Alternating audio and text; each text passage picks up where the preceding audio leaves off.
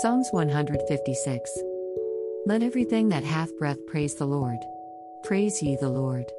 Psalms 156. This is the last verse in the last psalm. The book of Psalms concludes with this command to all creation that is alive, to praise the Lord. David in his psalm, worshiped the Lord, proclaiming that all of creation would praise the Lord. All thy works shall praise thee, O Lord, and thy saints shall bless thee. Psalms 145:10. The psalmist in Psalms 148 commands the sun, the moon, the stars, the waters above and below to praise the Lord.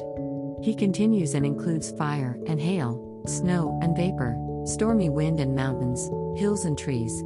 He is worthy to be praised is certain. We cannot even begin to list all the reasons for which to praise him. They are too numerous to name. In the end, Revelation reveals that all will praise him, and every creature which is in heaven, and on the earth, and under the earth, and such as are in the sea, and all that are in them, heard I saying, Blessing, and honor, and glory, and power, be unto him that sitteth upon the throne, and unto the Lamb for ever and ever.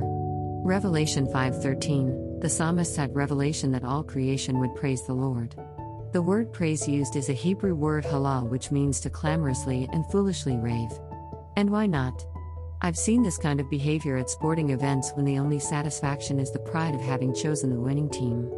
How much more should we clamorously and foolishly rave for the Creator and Savior of the world? He is worthy for his mighty works. He is worthy for who he is.